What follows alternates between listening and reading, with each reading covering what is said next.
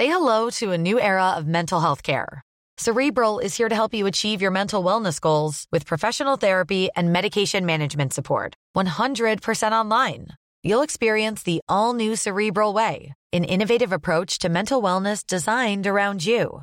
You'll get a personalized treatment plan from a therapist, prescriber, or both in a safe and judgment-free space. Your Cerebral therapist or prescriber will outline a customized plan with clear milestones along the way, so you can get to feeling your best. With Cerebral, you're not alone in your mental health journey. We're here to empower you to live a fulfilling life. So take that first step towards a brighter future and sign up today at Cerebral.com/podcast and use code ACAST to get 15% off your first month. Offer only valid on monthly plans. Other exclusions may apply. Offer ends July 31st, 2024. See site for details. As a person with a very deep voice, I'm hired all the time for advertising campaigns. But a deep voice doesn't sell B2B. And advertising on the wrong platform doesn't sell B2B either. That's why if you're a B2B marketer, you should use LinkedIn ads. LinkedIn has the targeting capabilities to help you reach the world's largest professional audience. That's right, over 70 million decision makers all in one place. All the big wigs, then medium wigs, also small wigs who are on the path to becoming big wigs. Okay, that's enough about wigs. LinkedIn ads allows you to focus on getting your B2B message to the right people. So, does that mean you should use ads on LinkedIn instead of hiring me, the man with the deepest voice in the world? Yes. Yes, it does. Get started today and see why LinkedIn is the place to be to be. We'll even give you a $100 credit on your next campaign. Go to linkedin.com/results to claim your credit. That's linkedin.com/results. Terms and conditions apply. Ryan Reynolds here from Mint Mobile. With the price of just about everything going up during inflation, we thought we'd bring our prices down. So to help us, we brought in a reverse auctioneer, which is apparently a thing. Mint Mobile Unlimited Premium Wireless. How to get 30, 30, bit to get 30, bit to get 20, 20, 20, bit to get 20, 20, bit to get 15, 15, 15, 15, just $15 a month? Sold! Give it a try at mintmobile.com/switch. $45 up front for 3 months plus taxes and fees. Promo rate for new customers for limited time. Unlimited more than 40 gigabytes per month. Slows full terms at mintmobile.com. The worst thing about that was that it just started with Tyrone Mings galloping through the middle of the pitch with the ball on a mazy dribble. What does we had ball for fucking, it was going to be Konza swinging it into Tyrone Mings at 1-0 up in the fucking 85th minute. What are we doing? This is Paul McGrath. You're listening to the Villa Podcast. That morning sky gave me a look, so I left while you were sleeping. That's all it took. If this is what Aston Villa look like after 1 week of training with Steven Gerrard, then by God, bring me the rest of this season. Bring it on. I think everybody can see how much we've improved defensively already. We look so solid. We're working as a unit. Everybody knows what their job is. Those distances that Steven Gerrard talked about before he even came into the job, they are closed. We're not wide open anymore, but we haven't sacrificed going forward. We look even better going forward at the minute anyway. Josh Williams put out a tweet. He said, that's just 6 and 8 shots faced in Gerrard's first 2 matches in charge of Villa. They were allowing 13.6 per match before him. So we're like, that is a significant drop. And, you know, like Palace had a couple of shots there later on in the game, but Villa looked way in control of that match. Like, they were so good in the first half. Going forward, they were brilliant. They dominated. And actually, they were on top by such a distance that at halftime, I was thinking, that should really be more than 1 goal. Like, you worry then that it'll come back and bite you. But it didn't, because they looked so sure of themselves in the second half. And everything we did, it was just lined with conviction. And I'll talk about Nakamba. This guy is playing ball. Like, look at the first goal, 1-0. Marvelous Nakamba is driving forward. He's picking passes, but he's always in the right position now in attack and defence. It looks like he can work with this boy. And then he finds Ollie Watkins, who's he just looks dangerous when he squares up the goals. He takes on his man. He feeds a lovely pass to Cash. That one I always talk about, inside the fullback. Cash wins the corner. Ashley Young is back in the team. And by God, if he's going to be back for anything, get him back in for set pieces. Lovely corner in. Target's first touch. Like, he gets a bit of fortune the way it bounces up for him, but he puts it where he wants to. He directs it to the left so he can get it out of his feet. And I'll say it, It was a great finish.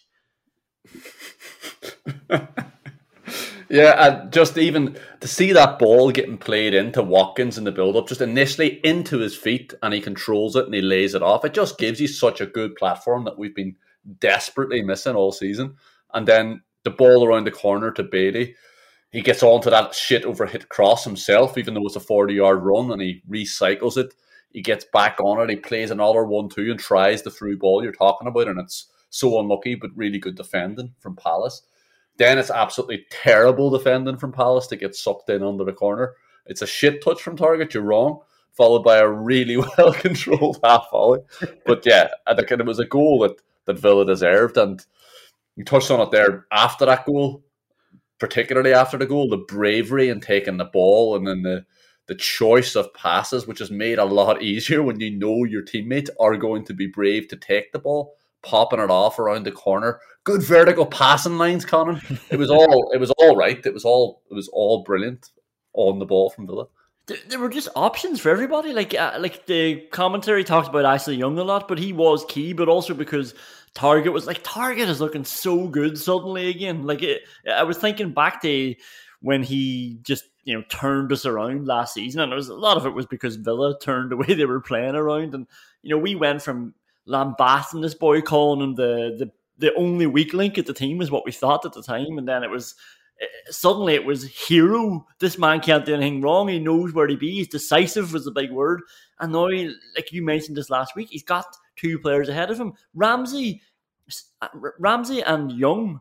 It's not that they're ahead of him. They're dropping into nice angles. They're dropping into pockets. They're all working in tandem together. Nobody is doing what we were criticising Buendia for last week by walking towards a player and then not really being an option. Like, they're all in a good position, and that means not only do you have an option to pass it, then you've got an option to get it back. It means the ball is moving in the right direction. Like, you're talking about vertical passing. It's just a joy to watch, and like I said, it's only 1 week into the thing. Yeah, exactly. And giving your teammates options, but giving them options that are actually worthwhile, and not drifting in behind the midfielder to make sure you can't receive the ball if you think you might be surrounded. How many times does Ramsey just step into the right space and ask for the ball? It's unbelievable. Yeah. And then Ramsey is turning before he receives the ball so often. The first thing he wants to do is have his shoulders square to the goals, and then he'll make a decision after that. Then he's nimble enough to get out of the trouble if it's caused by that really aggressive decision on the ball. It's absolutely brilliant to see. And you're right to say Target is playing well, but Ramsey and Young couldn't have helped him out more. Like, how often was Ramsey at left back today? It was unbelievable. He was absolutely brilliant. The hunger to get back and help out Target, and then having another left back ahead of the two of them as well was obviously handy. But the three of them worked so well in tandem today, and it was fucking brilliant to see. Let's have a Ramsey conversation. Like, I don't even know if this boy realizes how powerful he is when he starts running. Like, we saw it, under Smith, obviously, but we're seeing it more often now at the minute. And when he gets those afterburners on, like, there hasn't been a midfielder yet that can keep up with him. It's not even that he's taking their space and he's strong on the ball. He's actually leaving them for dust. He needs to do this more. It's like, I think twice now he's really brought it, and then it's drifted out. He came off then today. It was brilliant today. But I would just love him to inject that. Not every time he's on the ball, but every time he has the opportunity. When he sees grass, the instruction should just be, go, son, because you can do it. But I think that's the instruction in his own head. That's what he does. He wants to go forward. He gets the ball and he's turning and he's looking. And if the space is there, he is fucking running into it. And of course, he ran out of steam today. I mean, he's a 20-year-old playing midfield. There's a lot of running power you have to build up in your legs to play in the position and the type of football that Ramsey is playing, and he just doesn't have that stamina yet. And especially when he's working so fucking hard, both defensively and offensively. Yeah. He was up and down like a fucking middle distance runner all game. It was incredible. And the man that replaced him, Douglas Luiz, is back. He came on. We're going to get to that red card decision, but for the second goal, Douglas Luiz plays the target, and it was just good to see Dougie in that position you want to see him in, like, let off the leash a little bit more. And by God, he was trying to get off the leash as much as he could. Finds target. El Ghazi's on the pitch for a goal. Love it. El Ghazi and Buendia, lovely 1-2. El Ghazi doesn't shoot. He makes the right decision, but he still somehow fails to just roll the ball onto John McGinn's foot. He has to bobble it up for him, doesn't he? And McGinn does incredibly. They wrap his foot around it. It's hit a bit of his shin, but like what he's done there with the way the ball's come to him, it was brilliant and a lovely finish. And I honestly yelled out of me when I saw that ball nestle into the net. Like, what did we say last week? If you're winning, just keep calm in the last 5 minutes. Yeah. Keep the ball. Have the courage to keep it high up the pitch, and the gaps will appear. And this is at every level of football, because the opposition will get frantic. And when you get frantic, you've stopped defending. Franticness is anathema to defending. Yeah. And Palace went chasing the ball, and there was so much space for El Ghazi, then Buendia, then El Ghazi, who could have shot, and then McGinn in yards of space at the edge of the box, not followed. Palace players turn around in complete surprise to see that he was there. And it was one of those goals you could just see was a goal from about 4 passes out. Yeah. You could see the pattern so clearly, the space, and it was a gorgeous finish from McGinn. I mean, you can see it hits off the shin in super slow motion, but no one knew that at the time. He bends it exactly where he wants to bend it, and it was perfect. Oh yeah, like it was deliberate control. Like he caught it with his shin, but the way El Ghazi bounced it up for him, and McGinn has reacted. He's wrapped his foot and leg around the way the ball has come at him. It was gorgeous. Were you a bit disappointed that El Ghazi didn't shoot? I am never disappointed that El Ghazi doesn't shoot. Fair enough. Disappointing though. I love 2-0. That is my favourite result. It just really implies that you dominated the team in every way. It looks so controlled, and I just wanted another 2-0. Wanted another clean sheet. I need to get out of this Emi Martinez needs a clean sheet thing. Like, that's gone. That's last season's problem. But I hate every time he concedes. I'm always like, oh, Peremi's not going to break this record that I didn't know about until 14 games in last season. But Konza was not happy with Tyrone Mings, and Tyrone Mings, 2-0 up, 90 seconds to go, just thinks, don't need to make those 5 yards extra, do you? It's fine. It'll be great. Oh, goal, 2-1. Now we have to see it out. And Villa kept the ball, which was amazing to see. Yeah, like it's a fantastic cross, but he was given far too much space, and it's a nice little finish, but he was given far too much space, and I think that was really disappointing when you're 2-0 up, and you're only your new manager's second game. Yeah. Keep the fucking aggression and pressure up for the rest of the game. There's only 2 more minutes to go. Just fucking see it out with a clean sheet. Fair enough, after that, they did see it out well in the corner, but Palace were fucking dreadful trying to get that ball back. Jesus Christ. They could have, Douglas Luiz and El Ghazi were keeping it off them.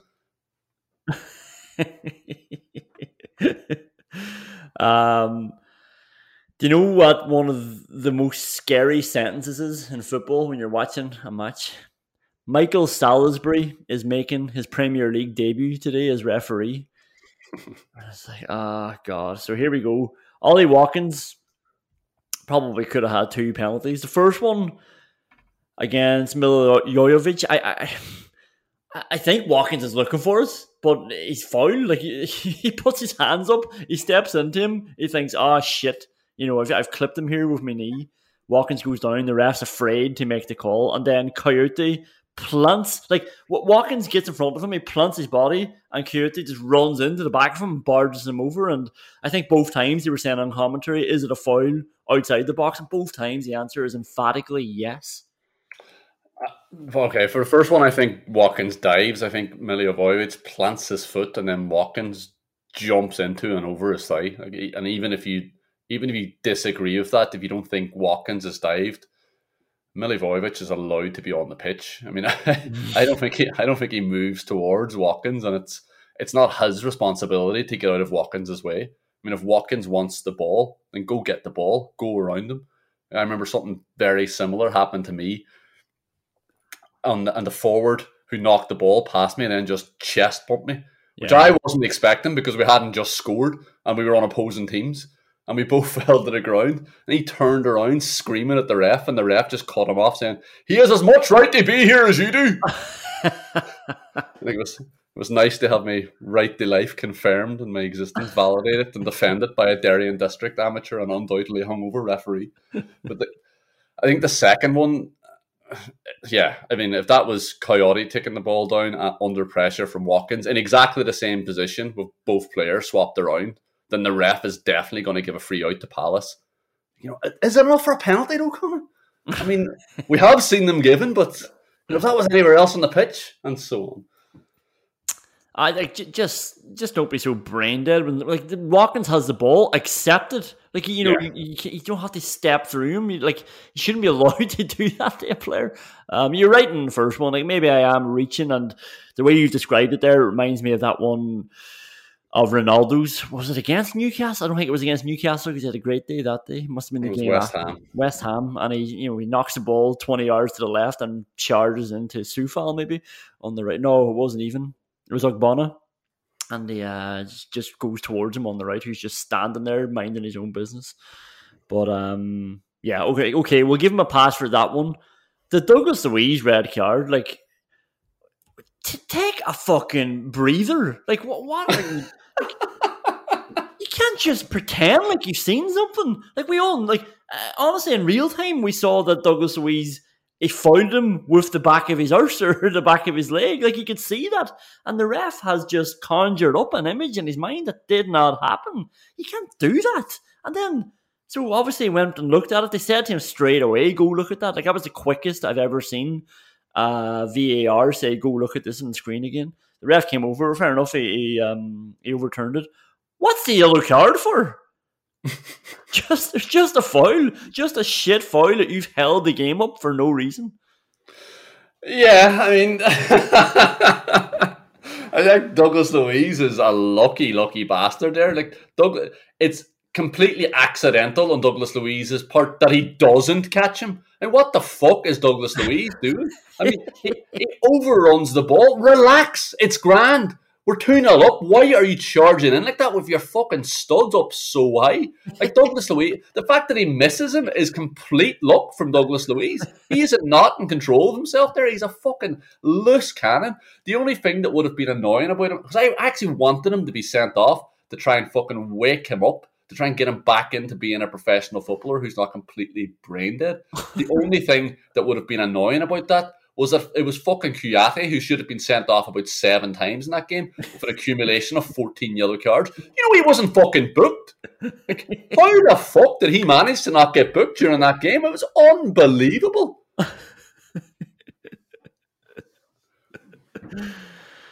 Yeah, the Luiz thing.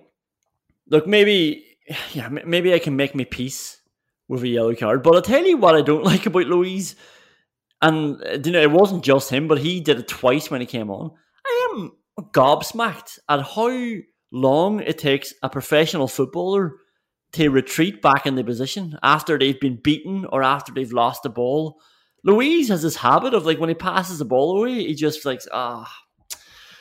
fuck's sake, Watkins, you should have controlled that. And meanwhile the game is happening. It happened to Cash in the first half. He just went charging forward, out of position then when Villa lost it. It wasn't his fault that they lost it. And then you're just waiting for, honestly, tens of seconds for him to appear back on screen as Palace are slowly building up. And then eventually he walks back in. You're like, what the fuck were you waiting on? You're really fit. I know you are. Get back in the position. It won't take that long. Fair enough if a team goes on a mad counter-attack and break. But Palace weren't doing that today. They weren't doing fucking anything today. Yeah, I think the Matty Cash one is a lot more forgivable because, if he's out of position, it's because he's just run 70 yards at full speed. So you can understand maybe the requirement to have a small breather or at least the inability to sprint back after having just done that. Douglas Luiz and Buendia aren't going to make it under Gerrard. They're just not going to make this team. They're not able to play this way. The two of them are such lazy little cunts that it's unbelievable. It happened 2 or 3 times. We're winning 2-0. Palace have had the ball for the last 10 minutes. Do you think you brought on a defensively minded midfielder for an attacking midfielder so you could just stand up next to Watkins whinging about your shit pass? What the? You're on here to tighten up the game, and it couldn't have got any looser since you came on. The only question he asked, who am I coming on for, Nakamba or Ramsey? And they said Ramsey. Said, great, gotcha. No, Dougie. Say no more. I know what you want. I've been watching Ramsey for the last 70 minutes. Yeah, don't do that, is what we're saying now when you go on. We want something different. Anyway, we'll go to WhatsApp whinges. WhatsApp whinge number 1. That was the longest build-up to the worst free kick of all time. What was the point? Like, I'm going to have to give him the benefit of the doubt and say he was trying to hit that under the wall. I mean, if he's trying to get that over the wall and that's what happened, like, I wouldn't have the vocabulary to describe just how bad that was. And the build-up was so bizarre as well. The spectacle of Ashley Young pretending he was controlling this situation, but then Bailey completely undermining him by very deliberately tamping the ground down around the ball. We all know you don't fuck around with how someone else has placed the ball. So it was obviously going to be Bailey that hit it. And then Young's fake run-up, it almost looks sarcastic. And by the time Bailey started his run-up, anyone that had been fooled by Young's had enough time to reset and roll and smoke a fucking fag. Like, Bailey didn't start his run-up until Young had started walking back away from the ball. It was fucking mental. Yeah, it was almost like he waited for Young to say, okay, you go now. This is a bit of a frustration, watching Villa now. When was the last time they had scored a free kick? I'm thinking, was it Conor Hourihane against Newcastle 2 seasons ago? Like, we just don't have that threat anymore. Like, I don't get excited having free kicks around the box. It never seems to even result in a shot on goal. Although Ashley Young was pretty close the second time. Yeah, it looked a lot closer in real time than it actually turned out to be in the replay. I thought the keeper was beaten, and I realised the keeper just realised the crossbar was beaten by the ball. And just stopped, yeah. Like, if these boys aren't fucking nailing them in training, then don't, like, let's work something. We're pretty good from crossing free kicks, so let's just do that. Because, like, if they're not there in front of mannequins, putting it in the top corner over and over and over, then I don't want to know. I don't want to see this. Yeah, and, like, to be honest, I don't know what to work on. I mean, it looked like for a large part of that game that all Austin McPhee had spent the week was teaching McGinn and Young to take one step towards the ball before allowing the other player with the outswinger to take the free kick. I mean, that was the only sort of routine that they had. And it worked on a couple of occasions, but Jesus Christ. Second WhatsApp whinge. Why have Crystal Palace given up on ever trying to win the ball cleanly? This is becoming their identity as a club now. Just like they're like a Sunday League team. So like it's like they just can't accept anybody nicking the ball away from them. Sometimes, like McGinn and Ramsey had moved the ball to the side. They're not going to advance on the goal. They've just gotten away from one player, and they just can't help but fucking mince them. And a lot of defenders, like Joe Ward is a typical one. Like, they just look like Sunday League hard asses as well. Like, who can't, they'll never let anybody try any piece of skill. Don't let him do that to you. Don't let him do that to you. And just barging in. We mentioned Kouyaté, like, just every time the Villa player had the ball, they tried to do something with it. Like, Palace weren't trying to tackle the ball back; they were just trying to end the move. Yeah, like, honest to God, I think Kouyaté must have had some sort of elaborate shirt changing and number changing system going on there to get away with not being booked 3 or 4 times. But I think it was actually fairly easily explained by just how shite Palace were playing. But I'm not sure if it resulted from the fact that Palace were playing shite, and that includes their defending and their tackling, or it was just born out of frustration with how shite they were, and it was petulance. I mean, it's probably the latter, because Palace do have good players around midfield, and that's where a lot of the little niggly fouls were happening. And those players just couldn't have been any worse in the first half, and they must have been in a bad place mentally. How good are they really? Like, on paper, their team looked better than Villa's, right? And, Zaha does a lot of amazing things, when I watch Match of the Day, quite often, but never seems to, like, if anything, he just seems like a narky wee prick against Villa. He seems to be wasting more time complaining and shouting at the referee, and he's brought off there after 70 minutes. I thought he was held in higher esteem than that. Well, like, Wilfried Zaha has somehow convinced the British press that he's fucking Thierry Henry incarnate, and the worst thing is that I think he's convinced himself that. Yeah. And then whenever he is inevitably not that good on the pitch, he gets really frustrated and turns into a narky little prick. That's fair enough. Yeah, we can move on. We can leave that there. Well, actually, you know what? Speaking of convincing yourself that you're Thierry Henry incarnate, will you fucking decide what you're going to do with the ball, Leon Bailey?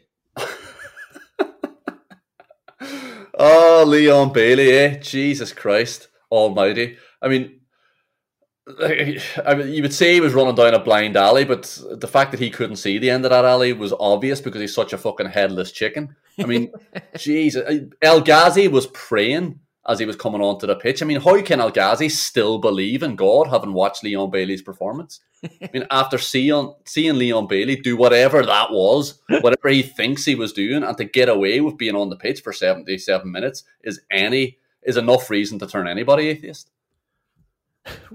We've laughed before at Bertrand Traore thinking, you know, it's just a bit of crack, like, you know, I can just show off my skills. Like, at least Bertrand Traore is like showing off some sort of samba skills or whatever. Leon Bailey's just there dragging the ball back, dragging it until he just runs into somebody else. And he never seems to want to move anywhere. Like, Traore wants to move somewhere so he could try another flick over somebody's head, at least. Poor Bertie. But like, Bailey's just, you know, just pulling it back and turning around and pirouetting over the ball until he falls over, he gets minced, or he just gives it away.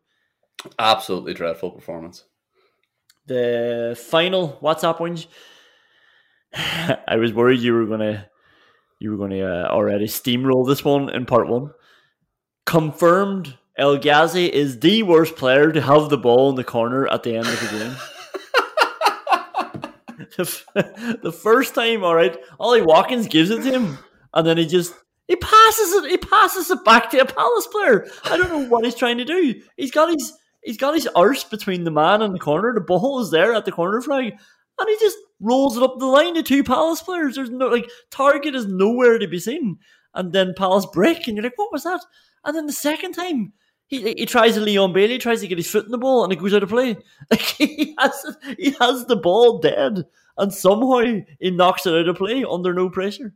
Yeah, he tries to put his foot in the ball and just kicks it instead. I mean, oh my fucking God. Yeah, surely he just, you know, has some sort of intuition for the fact that a football is 8 inches high, and he just fucking goes through the ball, through the middle of it, while trying to put his foot on top of it. It's unbelievable. For a man so competent at penalty kicks, it's just yet again there's another weak point of his game. But he comes on the pitch once again, and he got an assist. Actually, I'm happy of El Ghazi tonight once more. Villa are going well. Another win. Did you hear that was the first time? This shows you how bad it's been for Villa. The first time a new manager has come in since 1998 and won his first 2 games with Aston Villa. It's like there's no new manager points in Villa. They get a new manager and they immediately get smacked across the face with a big old reality check. How the fuck do we still support Aston Villa? Okay, we'll hand out some awards after this.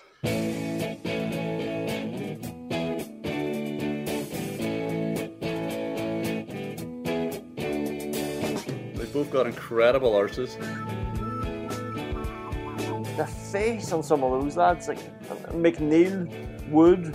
Like, Wood looks like a big GA midfielder, doesn't he? McGinn will use his arse in every scenario. He actually played a blind arse early on in the first half.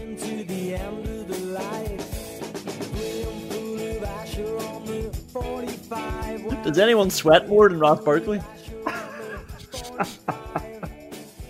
It actually looked like he was going for showers regularly during the game. What the fuck is wrong with you?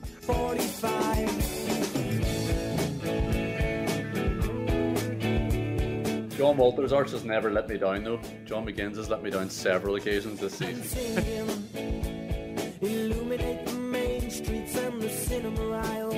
He was drenched, like absolutely soaking.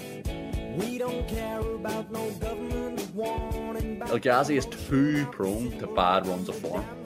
He had a bit of crack in December and he was due a bad run. He's too patchy, he's too streaky. And that performance was the equivalent of a streak of shit in the toilets of a fucking bus station. Into somebody else's bosom. Bosom of possession, I mean. You know, like a bosom of possession, I mean.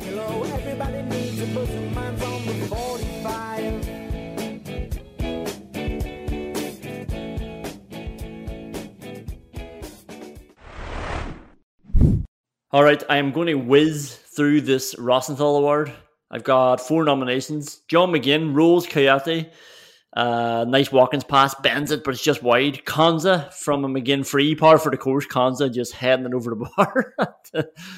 Tyrone Mings, like, this is definitely the winner. He should score. Lovely Ashley Young free kick. Ashley Young should have 2 assists. Mings, he's not even trying to shoot. This is the thing. He's trying to pass it across the box to where nobody is, and he passes it backwards to where nobody is. He manages to find a space behind. And then Ollie Watkins really should shoot on that break at the very end, and he doesn't, and he falls over. Yeah, I mean, both beautiful free kicks from Young, and to be fair to Konza, he just sees the free kick out for a goal kick. It's great defending, as we'd expect from Konza. And then similarly, it's a beautiful ball in from Young, and look, Mings does brilliantly again to get something on it and see it safe, and it's great defending, as we'd expect from Mings. But unbelievable, isn't it? It's 2 big men isolated in the box, and they just fucking do that with it. Ollie Watkins obviously shouldn't turn back, but Ollie Watkins was doing a lot of turning back inside today. He seemed to want to be on the ball more than he needed to be, instead of just getting it out of his feet and shooting. But Tyrone Mings, it's so glaring. All right, the Tim Sherwood, we played 2 number 10s and bamboozled him award. We'll start off with the big decision. Might sound obvious. We might have been calling for a while under Dean Smith as well. But he did it. He dropped things. And look, it might have been staring you in the face, but he did it and he deserves credit for it. He dropped things, nothing against things, but it's the way we had to go to play a better team, basically. Yeah, exactly. I mean, it's the team that matters, and Aston Villa have been for the last 18 months a much better team whenever Ollie Watkins is on the pitch. And like, anytime he's been missing, Villa just aren't as good. It's harder for them to have a platform up the pitch because Ollie Watkins is so good at receiving the ball onto his feet, and he is also somehow so good at spinning in behind and getting on the ball. Yeah. I mean, he's got the 2 absolute perfect ways of giving you a platform, and Villa are always so much better with it. But it wasn't just that decision, and you'll probably come on to that. But playing Marvellous Nakamba with those 2 ball carriers in there, 2 ball carriers as well, who were able to beat the man and then play the ball for Ollie Watkins, just makes so much sense. And Aston Villa were so good on the ball today, and it was largely to do with Ollie Watkins. Well, here, this probably should be a nomination on its own, like, considering his improvement. Now, there'll be a lot of people out there who are thinking that he hasn't improved that much, but like, honestly, I haven't seen Nakamba play a game like he did today. I know maybe he has been better or more effective in game for Villa, but Nakamba was in the right place at the right time. He was tidying up. He wasn't too deep like he does. He wasn't too far forward like he can get stranded. One time, he made a stupid pass and it got cut out, and he made the foul. Like, so he reacted to it well. And to be honest, like, you know, this is a Nakamba I can get on board with. This is a player, and all credit to the management team, because I don't think we've seen this type of player yet from him. Yeah, and like, I think we definitely saw why some people are fans of his, but I think we also saw why sometimes I wish he was sucked into an Industrial fan. And like, he was breaking it up well. But then he was also just losing the man on his shoulder a lot as well. The Palace were dreadful, so they weren't punishing it that often. And he was, to be fair to him as well, he was trying to and passing it forward. But then he was also just picking out Palace men who were standing in yards of space. But the fact that he was turning and looking for the ball around the corner through the midfield into Watkins' feet was so encouraging and so untypical of Marvellous Nakamba that it was actually really encouraging. Yeah, he was making himself available more, and honestly, that's been the thing I disliked most about his play. Is it's the Glenn Whelan habit.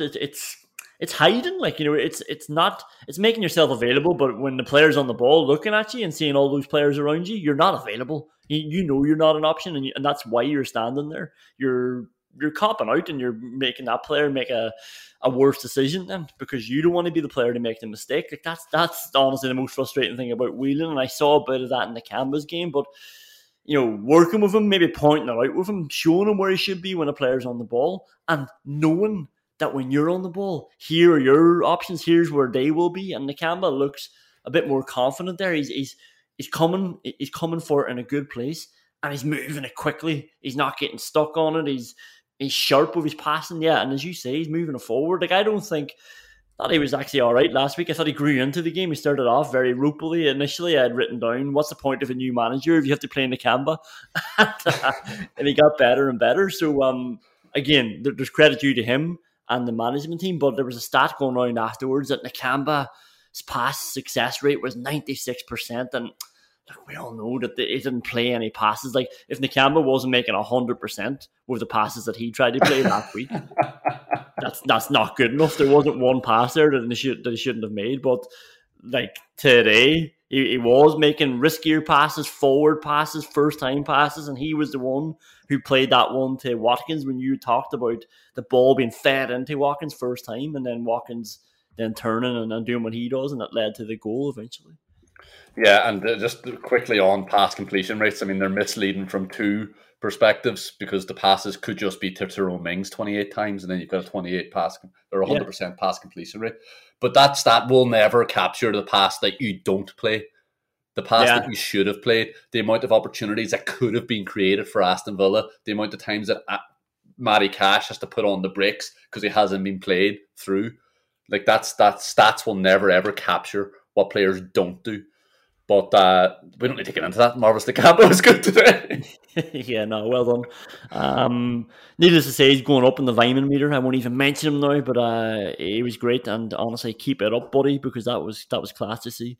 Third nomination for the Tim Sherwood. We played 2 number 10s and bamboozled them award.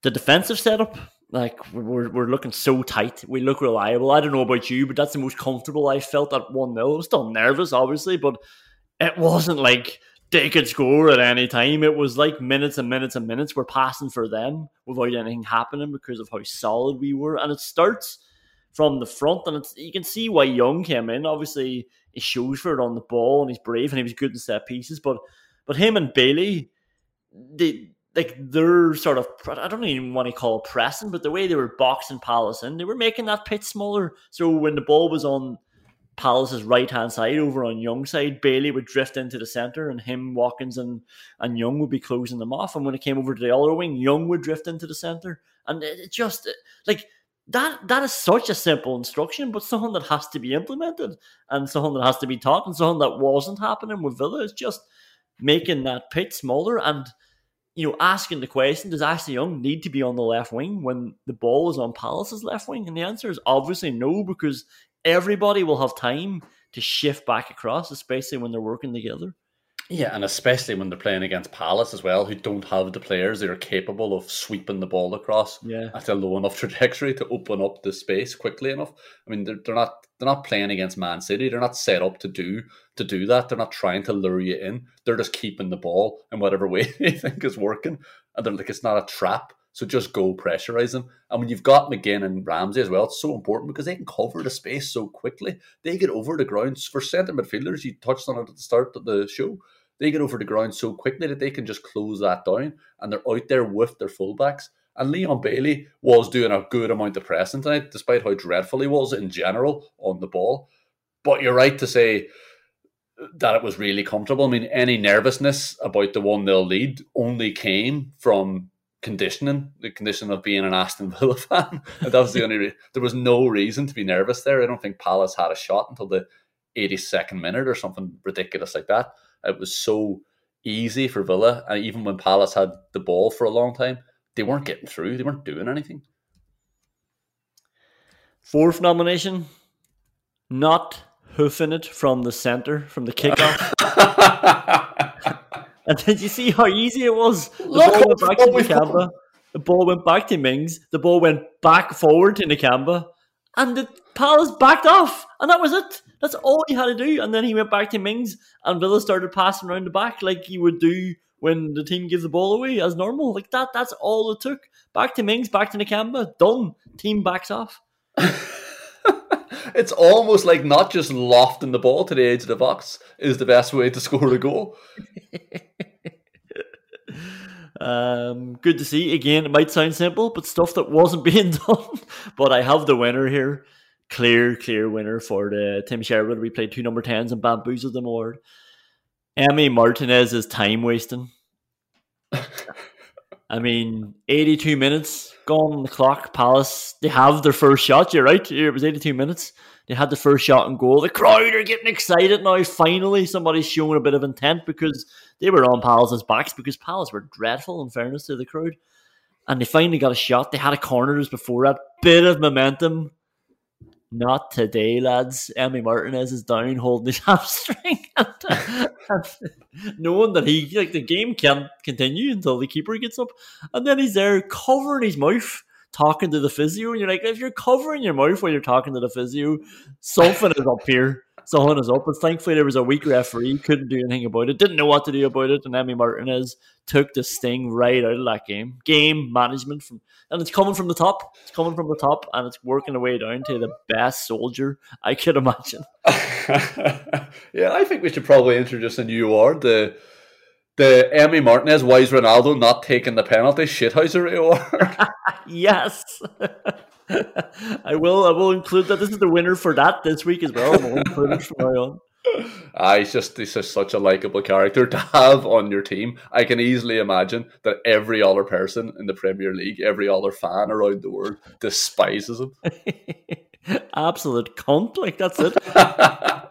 It's always good, when there's a psychopath, but he's our psychopath.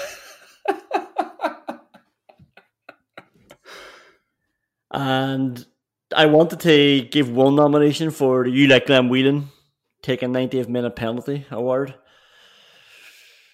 Very, very brief flirtation with a 4-4-2. I could sense you shuffling uncomfortably on the sofa.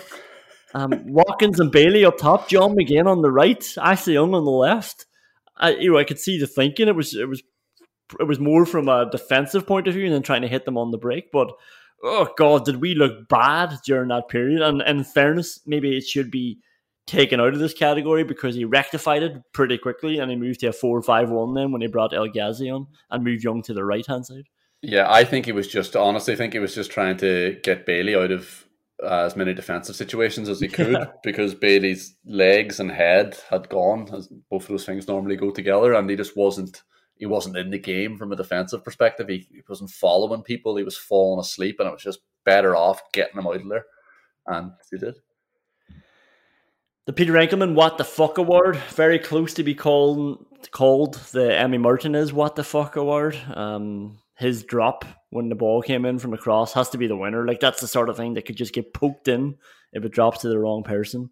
In a game that you're dominating, the other team don't look any threat.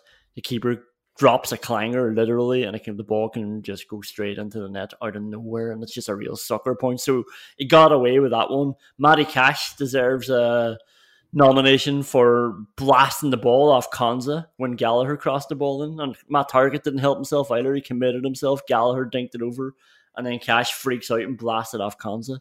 We can probably talk about those two first.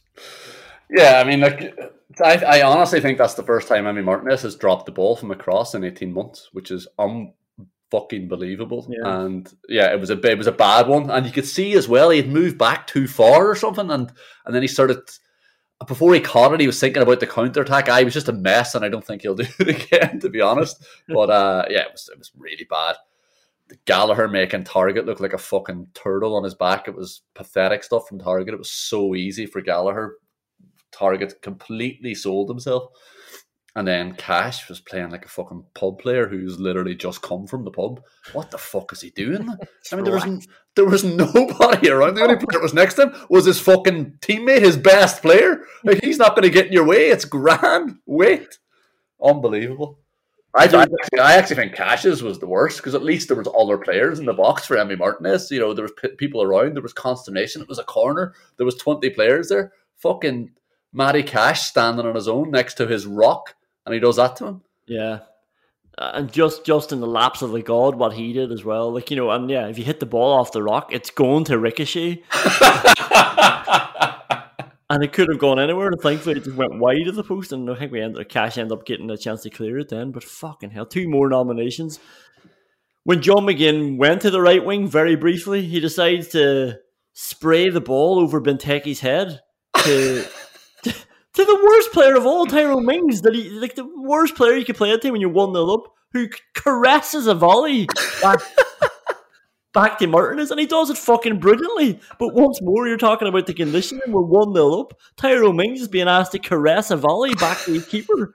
Like, I blame John McGinn for that one, and I salute Tyrone Mings for pulling it off. Absolutely fucking up. Brain dead. It was John McGinn of, 6 weeks ago. What the fuck are you doing, mate? This is a new era. Let's get rid of this. It's only Douglas Luiz and Emmy Bundia are still dicking around. We don't want this from you, McGinn. Not you, McGinn. Yeah. And the only other nomination, it was 1-0 at this stage. It was the 85th minute. We do not need to see Ezri Konsa going on an overlap to the byline. The worst thing about that was that it just started with Tyrone Mings galloping through the middle of the pitch with the ball on a mazy dribble. We had ball for fucking, it was going to be Konsa swinging it into Tyrone Mings at 1-0 up in the fucking 85th minute. What are we doing? Yeah, I'm all for keeping the ball. I'm all for going for a second goal, but let's keep our centre-backs at centre-back, please. But and the worst thing about that was once he then started closing down to try and win the ball back, he was trying to put in a clean tackle like it was at the edge of his own box. Fucking clean him out of it. Give away the foul and get back. What are you doing trying to defend elegantly from the front? Fucking get him at the knees and get back to the fucking centre-half position. Yeah, we'll give Matt Cash the winner here. The Vyman meter. I have nobody going down. Do you know that? I had a question mark. I didn't know if it was going up or down. Leon Bailey's back heels, but both of them led to chances. So I'll give him a pass on this one. He's an unpredictable player, but both times he set up a chance in the box with a nice unpredictable back heel. John McGinn's arse is going up, and Steven Gerrard, honest to God, his strike rate with John McGinn's arse is incredible. Three times John McGinn has played his arse for Aston Villa under Steven Gerrard, and 3 times it has worked. 100% strike rate. Gerrard knows how to get the most out of his arse. You're all talking about John McGinn's arse when it doesn't matter anymore. I mean, this is where we wanted to get to. John McGinn using his arse 3 times across 2 games isn't a thing. This isn't noteworthy. This is somebody who's just... You wouldn't know about this had it not been for the last 2 years of John McGinn being a fucking arse fanatic. This isn't a thing. This isn't a talking point anymore. This is just somebody playing centre midfield. This is just a centre midfielder keeping the ball. It wasn't a thing until John McGinn made it a thing. He hasn't fallen off the wagon is the point. He could very easily make this a thing once more, but he's not, and Gerrard's got it under control. Gerrard's got John McGinn's arse under control. That's where we want it. Going up, Tyrone Mings' upper body strength. Get the fuck out of here, Benteke. Not today. What power? Benteke's just got to run. I think this is the time Nakamba gave the ball away, was it? Or no, he fouled that time. I don't know what had happened. Ollie Watkins lost the ball in the middle of the pitch, and Villa were wide open. Benteke gets the ball, shifts onto his right, and Mings just pushes him off the ball and clears it out for a throw-in. That was heartening to see that you can do that to one of the strongest centre-forwards out there. Yeah, and not only that, the counterpoint to being really strong as well, how quickly Tyrone Mings shifts his feet as well, because him and Konsa get sucked into the same place, and Benteke takes a decent touch, who's got a better angle, and the way Tyrone Mings manages to move his feet to close out the space then. I mean, getting dribbled past by Benteke would have been a retiring offence, but the way he does shift his feet quickly because he's at an awkward position, and then to hold them out, yeah, perfect. Going up, He might be good at shithousing. He might have dropped the ball. But Emi Martinez, if for one thing, when he caught the ball high and he absolutely milled Target out of it, it's just like no concern, no respect for the Aston Villa player in front of him. Elbow on the head, hip into the chest. Fuck off, I'm catching this ball. And then he was raging that the referee stopped to check on the health of his own teammate. That's our Emmy. But no, like it's a massive away victory. It really speaks of how good Villa are playing at the minute. You know, that there's nobody going down, so we'll keep it at that. We'll keep the positivity, and hopefully, you know, we're not overrun with players going down on the Weimann meter against Man City on Wednesday night.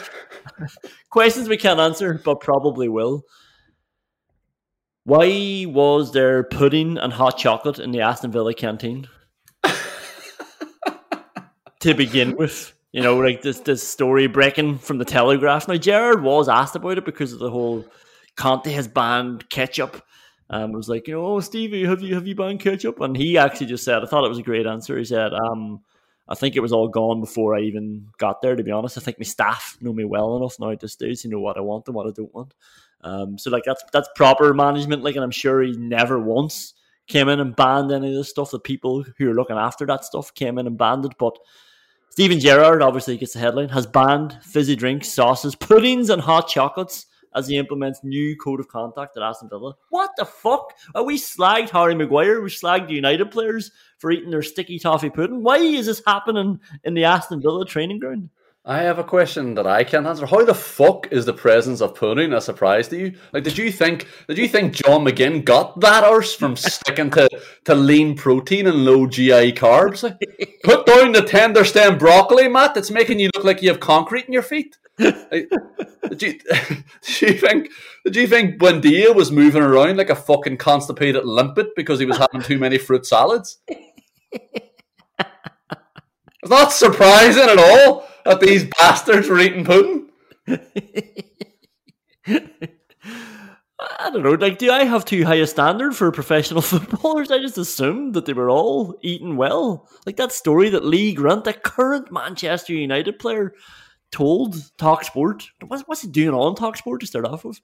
And he told them about how they all saw Ronaldo was eating clean at dinner, so they ate clean as well. Like I was shocked, but obviously these boys are training so much they're just taking it for granted.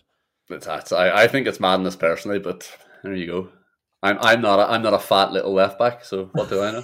It's all going on though. Aston Villa have also started, or Steven Gerrard has also started a private Instagram account. Why is this stuff reported? Like it's basically a WhatsApp group, but it's an account that they can share videos and whatever on. And apparently they're sharing motivational quotes and book ideas and whatever. It's just a form of communication. But anyway, here I am talking about it, so I'm no better. I'm not going to pretend to be better than anybody else. And here I am wondering who is plaguing the comment section on this private Instagram account. It's called Bodymore1, so you can find it. You can find it there. You can't obviously get into it, but I've got a fair idea what's happening in the comment section.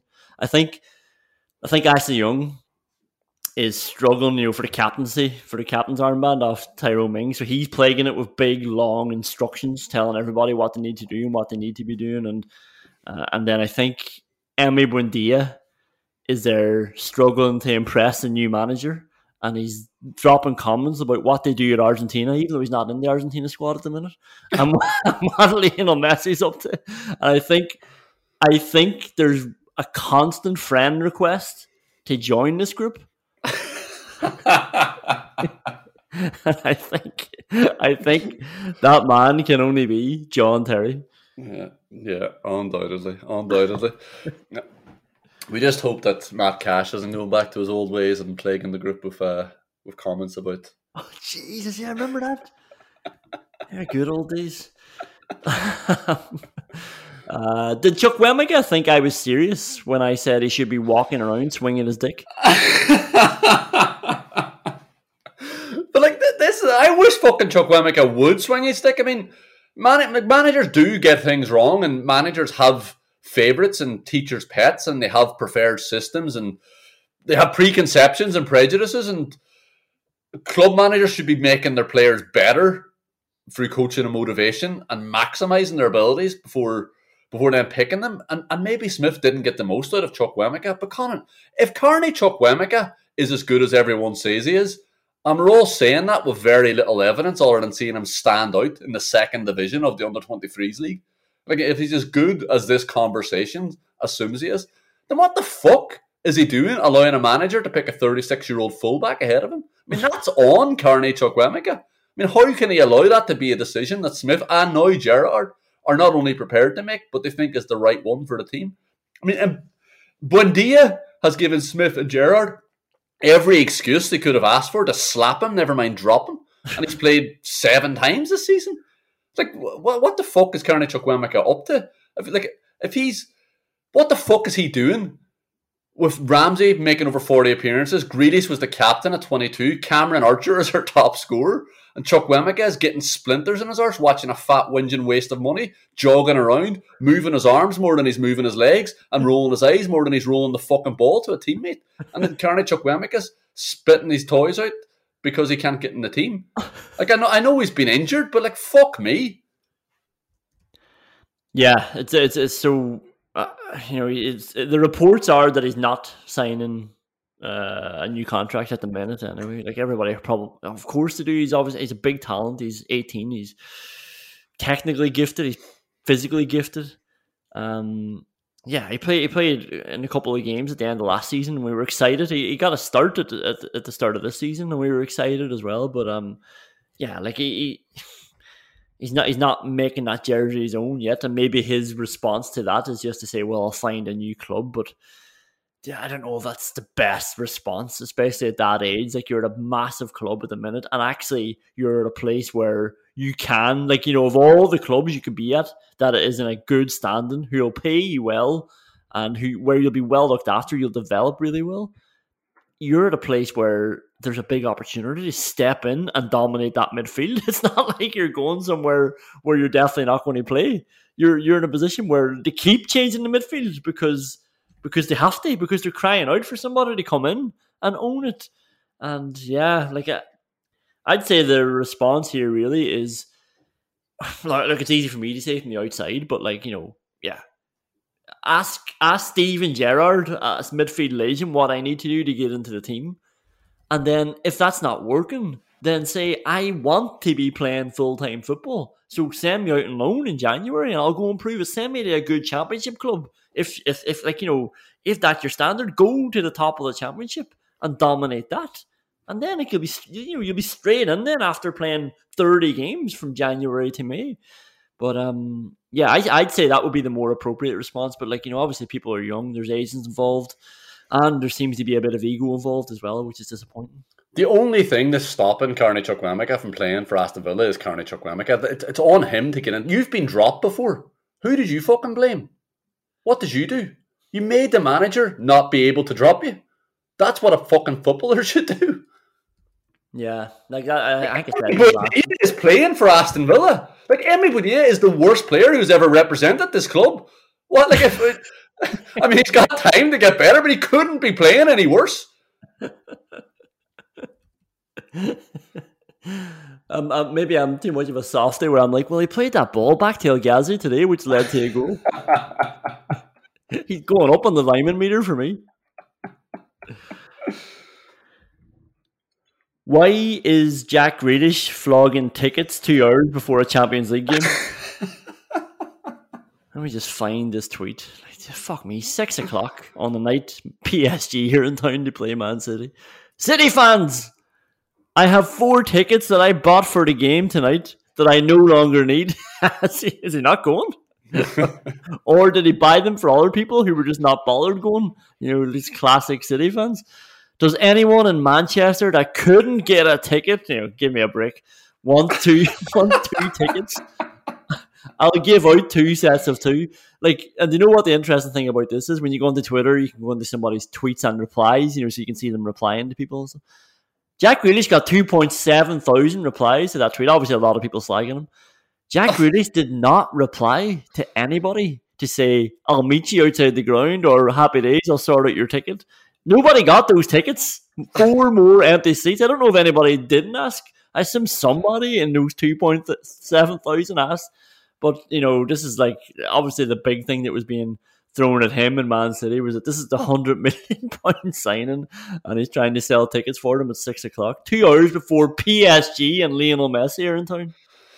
Yeah, I mean, we all knew that a large part of the reason City signed Grealish was to drum up some fucking interest in the club and sell some shirts and sell some tickets. But we didn't think it was going to be literally selling some fucking tickets.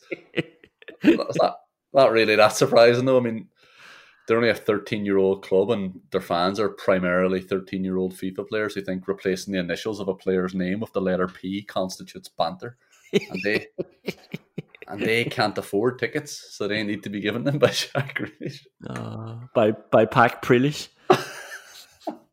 Imagine, like, people listening to this, and not everybody's on Twitter. They're probably wondering what the fuck we're talking about. Last one. If Ralph Rangnick, if Ralph Rangnick really taught Klopp and Tuchel everything they know, why did he not just go and win the Champions League as well? I don't want to, I don't want to really slag this lad or stick the boot in before he even starts. It looks like a sensible enough appointment, but I'm weary that the best thing about this appointment is that it makes the initial shit decision of hiring an interim manager a bit better. It doesn't make this overall direction good. It is good that they're going to have somebody in place for 2.5 years. Imagine that.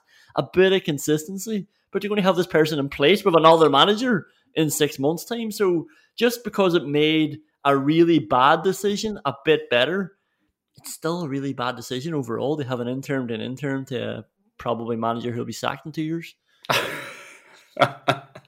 Yeah, like it looks good for Jurgen Klopp and Thomas Tuchel to be talking about you, and they're good references, and you can't ask for much more to have names like that coming out and swinging for you. But fucking good teachers don't always make good managers. And Bielsa has had Guardiola and Pochettino do the same. And maybe Man United have just accepted that that's their place in the world now, because managers like Bielsa and Rangnick like taking over underdogs and making them slightly better. Not winning anything, just improving the spirit and the verve and getting out with a general feeling of, he did well, didn't he? And Bilbao, Marseille, Leeds, Schalke, Hoffenheim, Stuttgart, Man United, they're the teams for Bielsa and Rangnick. But you see all the fucking Man United fans getting excited. The reason they're excited is because they've looked them up in the last week, because they've gone searching for articles and think pieces and analysis and Twitter graphics. But the reason they went looking for that stuff is because they'd never heard of him. And, like, that's a lot more telling than fucking Polygon showing high-intensity pressures, ground duels won, and XG in the final 14 minutes of the game when losing by 1.5 goals, or more shots faced when defending a stand with 2 tiers in it. I mean, Jesus Christ, lads, if you're looking up who your new manager is, that tells you everything you need to know. It doesn't matter what you find anymore. and this is the thing, like, I'll take Klopp and Tuchel's word that he knows what he's talking about, absolutely, but it really, really reminds me of that great line in Social Network when the Mark Zuckerberg character said, we're talking about the inventors of Facebook. If you guys were the inventors of Facebook, you would have invented Facebook. Just because Klopp and Tuchel had success, it doesn't mean that Rangnick's had success. He hasn't had nowhere near that same success. Those guys have maybe taken good learnings from him. I'm sure he was very influential. But they've added to the amazing ideas that they had and the unbelievable implementation that they were able to bring out. It's not the same thing as taking, every manager speaks to different managers and they share ideas, and then the best ones are able to go then and apply that to a current team. And this is a big fucking job to ask him to do that at United. Barney Ronay from The Guardian tweeted, he said, Rangnick at Man United is a mouthwatering prospect. Great move, fascinating. But I have to say, it's also a truly weird leap from 3 years of vibes and handshakes to being the highest priest of angry, detailed press and football.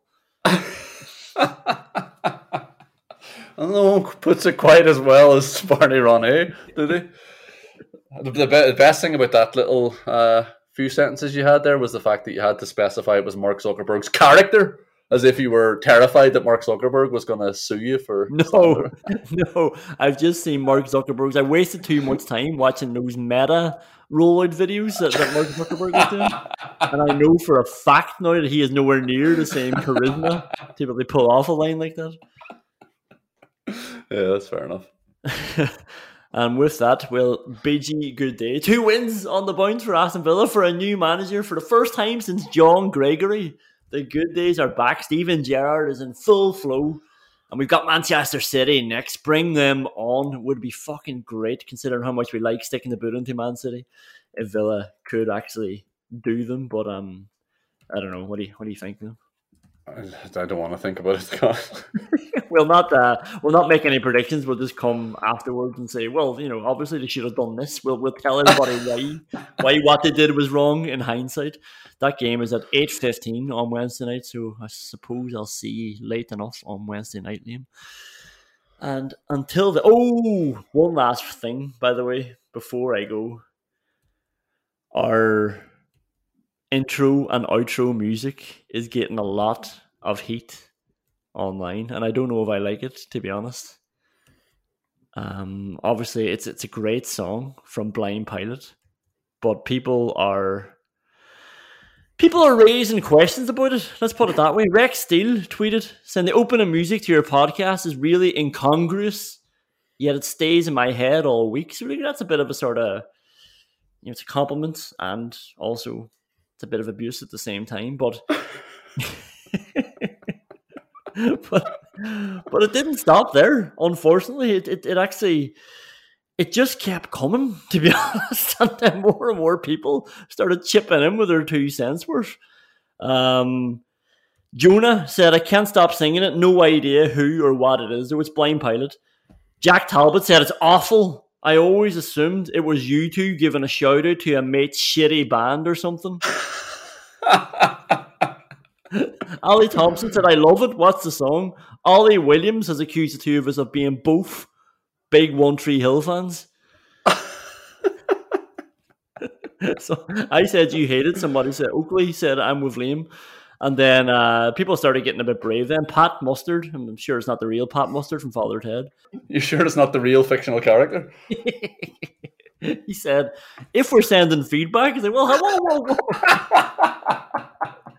Please stop putting in clips of the Leeds fans. It just makes me think of that 3-0 thumping. Christ. I don't know. Do you want to protect, defend our song? Fuck, I thought you were going to say, do you want to sing us out or something? Yeah, we'll leave it at that. We'll make a decision offline. I don't think this is the time or place. We need to become less emotional before we make a decision like this. I love the song. Liam not so much, so we'll talk about it when we go off here. Another shout out for our discount code as well on look1977.com. The code is VIMAN. You get 20% off. Especially now when there's already a lot of sales on, you'll get that 20% off on top of those sales. So go enjoy it. I know I'm enjoying it for some handy Christmas presents. I sound like such a shrill. I know I'm enjoying it for some handy Christmas presents. Anyway, we've gone on long enough. We'll chat to you later. All the best.